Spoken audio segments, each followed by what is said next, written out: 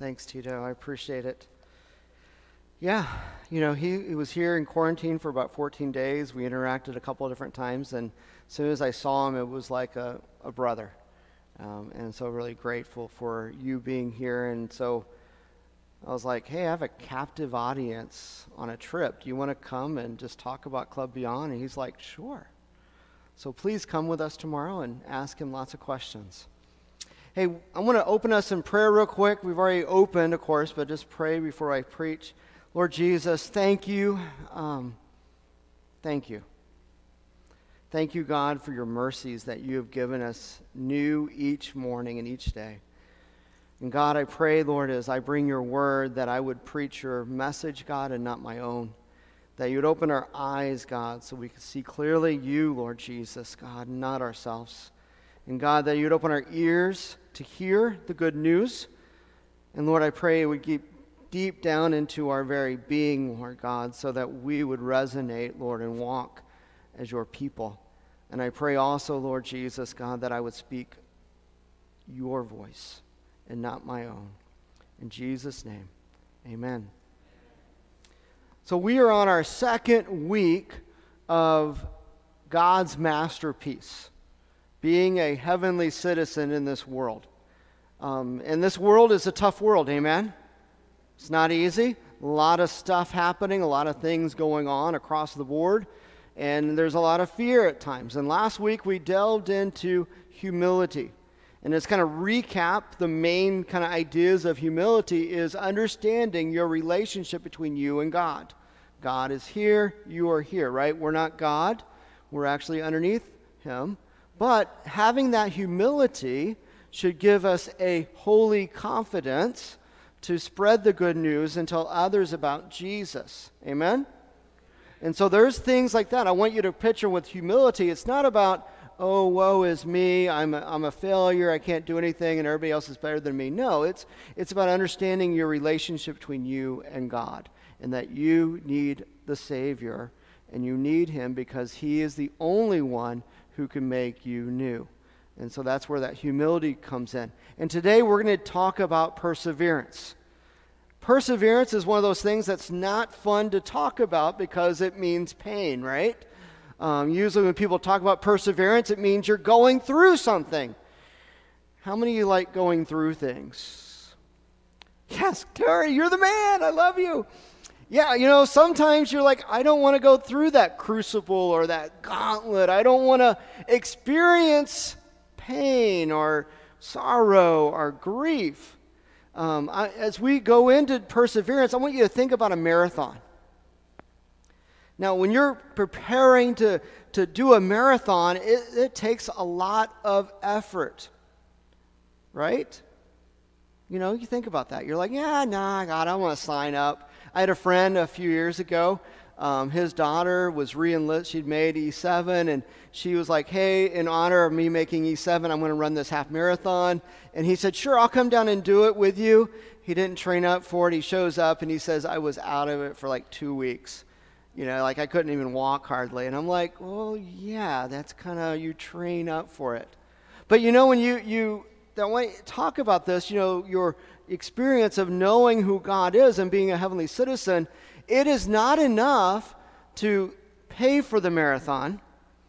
Julie and I used to have these conversations at Fort Lee. She's like, you talk about racing, you talk about running, you read the Runner's World magazine, but you don't do anything. Are you going to do anything about it? And I was like, oh man, now you talked about it.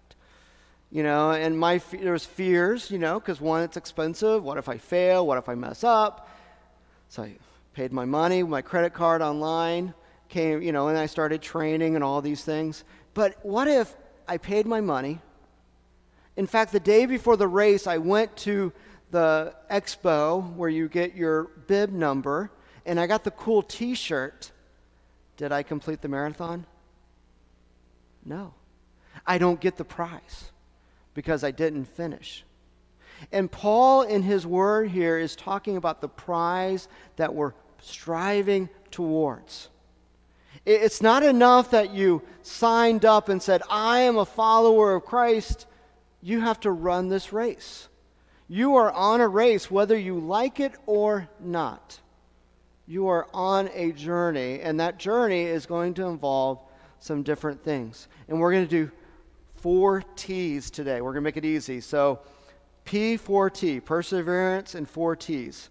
Okay, I want to give you the 4 T's, so if you're taking notes, the first one is testimony, the second one is training, the third one is trials, and the fourth one is trust. Testimony, training, trials, and trust. P4T. Sounds like some kind of army acronym, right? Like, what does this stand for? I don't know if I like this one or not. Well, testimony is pretty cool because this is the testimony that you have.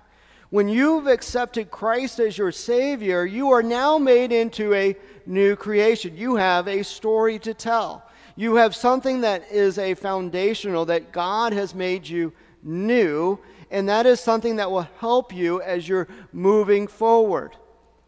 Moses, when he was in the desert, God reminded him that he is the God of Abraham, Isaac, and Joseph. He is not just some God up there. There was an intentionality of who God was. And you, when you receive Christ as your Savior, you now have a testimony. You have something that is done differently inside of you as a person. You are now made new. Yes, amen. You should be excited about that because you're no longer the old. Paul says letting go of the old, the past.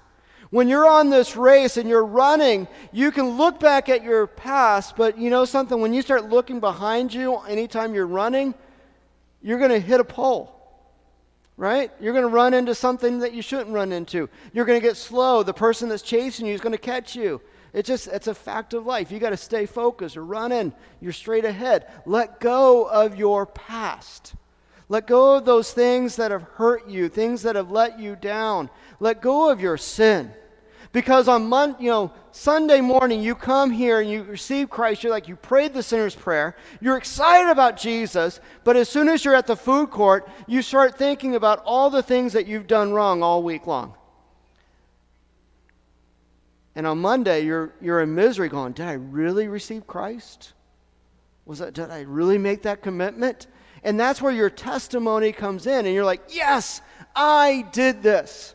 It's like when I went and I signed up for the marathon, I got a receipt that says I signed up for it. Did I have my bib number yet? No. Did I have a t-shirt? No. But I had a receipt, and that helped me to know that I needed to start training. Because if I'm going to finish something, I have to train for it. Now, training involves discipline. It involves changing up your behaviors and the things that you do. Now, I could say I signed up for it, I want to go into training, and every day I come home and I eat another cup of Bluebell ice cream. I like Bluebell ice cream, okay? I'm very thankful to be here in Humphreys where we have it in the commissary. It's awesome. I spent 2 years in Dugway where they didn't have Bluebell. All they had was Tillamook. And so to have Bluebell, I'm like, oh, Lord, you are God still. Now, if they could have strawberries and cream, I would be tickled pink. Okay, that was just a side note, okay? But what if every time I said, I'm training for this, and I'm just eating away? How do you think my training's going? I'm filling up, I'm eating something. But when you begin training for a marathon or for a race, you change your diet, you change your behaviors, you change your habits. You may get up a little earlier, you may eat something as you're running, and you begin to run. And for some of us, that running is hard. It's not easy. Training is meant to be difficult. It's meant to be hard. It's meant to make you struggle. Because as you struggle, you become stronger. As you struggle, you become stronger. As you're working those muscles, little tears are formed in the fibers of your very being, but they heal. And you're stronger. and you're more equipped and you could do it. It's the same way with your spiritual life on this journey. As you're persevering, you're causing your body to train. You begin to read your Bible more, to do devotions. You begin to pray. Pray. Probably the easiest one, but some people, I always get this question, Chaplain, how do I pray? I'm like, well, you talk to God. And they're like, is he really listening to me? How do I do? You know, like, look, just talk to God, just like I'm talking to you right now. He's cool with that. He's okay with it. And you begin praying. You begin reading your Bible. You begin worshiping God.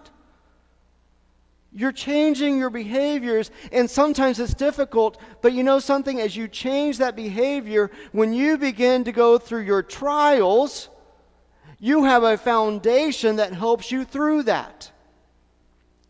You know, as you're running and you're going through and you have a setback, maybe you sprain your knee, or you twist an ankle, or you get shin splints. The training that you've been doing has built a strong foundation so that you can recover quicker. And you can get back out there and you rely back on your testimony to remind yourself that, yeah, you did this. And it gives you motivation to keep in the fight, to keep moving forward. You know, it's a constant thing. All these are all related. You're going to go through suffering. Now, I want you to be clear on this. Some people think when they're suffering that they messed up. That's not true. Jesus, when he was on the cross, he suffered. He suffered. He suffered. Was he a sinner? Did Jesus mess up? Did he make a mistake? Did he sin and do wrong? No. But he suffered and bled and he died for you and I. And so when you go through suffering, now there is sometimes when you go through suffering and you did do something you shouldn't have. If I eat 1,000 gallons of Bluebell ice cream and expect to go run, I'm going to suffer, right? Because I did something that I shouldn't have done. But when we are living our life and we encounter a situation, or we go through some painful situations, or a death in the family, or something that's grieving us, and we're suffering and we're hurting, God is not hating you. God is not punishing you in that moment. In fact, what happens when you go through suffering, you get on the other side of suffering, and you can look back and go, wow, God, you were there. You were present with me. You were with me in the midst of my struggles. You were right there with me. That's what happens. And all throughout the Bible, there are stories of people that went through suffering and overcame. I love Joseph because what happened to him? He's living life great. He's doing things well. He has this really nice jacket on, and his brothers hate him, and they throw him in a pit. They want to kill him, but they sell him into slavery. He ends up in Egypt as a slave. He's lied about in Potiphar's house, ends up in prison, left there, but he stayed committed to Christ, or to God. And when he came out of that, he ends up being the second in charge of Egypt. Came out of nowhere. It's like the Cinderella story, like for football, right? Or for baseball. It came out of nowhere. Where did that team come from? They should never have been in the playoffs, but they made it. Well, Joseph made it, and he did what he was supposed to because he was following God. And when you're in the midst of your sufferings, in the midst of your trials, you need to keep your eyes, keep your focus on the prize. Keep your focus on where God is leading you, knowing that you're going to make it through. And if you've ever run any distance, you know you can't think about the start, you think about the finish. You think about, yeah, there's a hill in front of you, but on the other side of that hill, there's a finish line. And you keep moving forward. It's one step at a time. And you may be in difficult straits this morning, but I'm telling you, it is not over. And you, in the midst of your trials, can look back on your testimony and remember what God has done for you, and that begins to build trust. Because you look back over the times of your life where God has shown up over and over and over again, and you know that God is with you. And I tell you that, brothers and sisters, because you can trust that God is going to be present with you today. He's going to be with you. He wants to be with you. He says in Hebrews chapter 12, verse 1, he says, you are surrounded by a great cloud of witnesses. And those witnesses are testifying about what God has done, and they are encouraging you, helping you to move forward. It is just like on a race when you look back and you're coming towards the finish line and people are standing on the sidelines cheering you on, saying, you can do it. Come on, brother, sister, you can make it. Hallelujah, make it, come on. And that's what is happening in your walk with God. And as you are persevering through this journey, there are those who have gone before, and they are standing there encouraging you today. But more importantly, God is with you. God is with you, and you begin to realize that you can trust Him in every situation, that He is with you in every trial. He is with you in every tribulation. He is with you on your training, saying, you got this. You got this. He is like the best physical trainer out there, but He's a spiritual trainer, helping you grow, helping you be on fire and excited about what God is doing. And He's encouraging you, saying, you can do this. You can make it. You are not alone. You're persevering. You're going to make it through this. And that is what happens as a heavenly citizen. We are persevering through this journey in order that God can create this masterpiece that is us, so that people see not us, but they see God. They see the Savior. They see that God is a miracle worker, that God is present everywhere, that God is a creator, that God is with us, that God is here, that God is our King and Lord and Savior. That is what it means when people see us. They're not seeing you. They're seeing the masterpiece that God has created in you. That is what it means, folks. And I encourage you today, if you're sitting here and you're going, Chaplain, that sounds really cool. That sounds awesome. That sounds really neat. But what do you mean? Why? You don't know how tired I am. You don't know the struggles I've already faced and gone through. You're right, I don't. But God does. God knows the struggles that you're going through right now. He understands that you may feel far, far, far away from Him. And you may feel like you don't even deserve God. But you know something? Just like we talked last week, God chose you. He saw your imperfections. He saw your inabilities. He saw your weaknesses, and He still said, I choose you. And we're going to take a moment, and we're going to pray. And if you don't know Jesus, I want you just to pray with me, because this is so important, folks. It is so important that we know who God is. I want you to sign up and know Him. I want you to start training with us. I want you to start going through life with us, because I want you to receive the prize. I want to see you not just on a bus ride tomorrow, but I want to see you in eternity. I want to look around and say, oh, those are my brothers and sisters from Common Ground. Those are my brothers and sisters from whatever I came across. I want you to know Christ, because Jesus loves you. So pray with me. And you could just pray this simple prayer. Jesus, forgive me of my sins. I messed up in my life. but I want to serve you today. Come and live inside of me. Change me. Make me new, Lord Jesus, God, so that I can be the person that I am supposed to be, Lord. In Jesus' name. Now, if you prayed that prayer, God heard your prayer.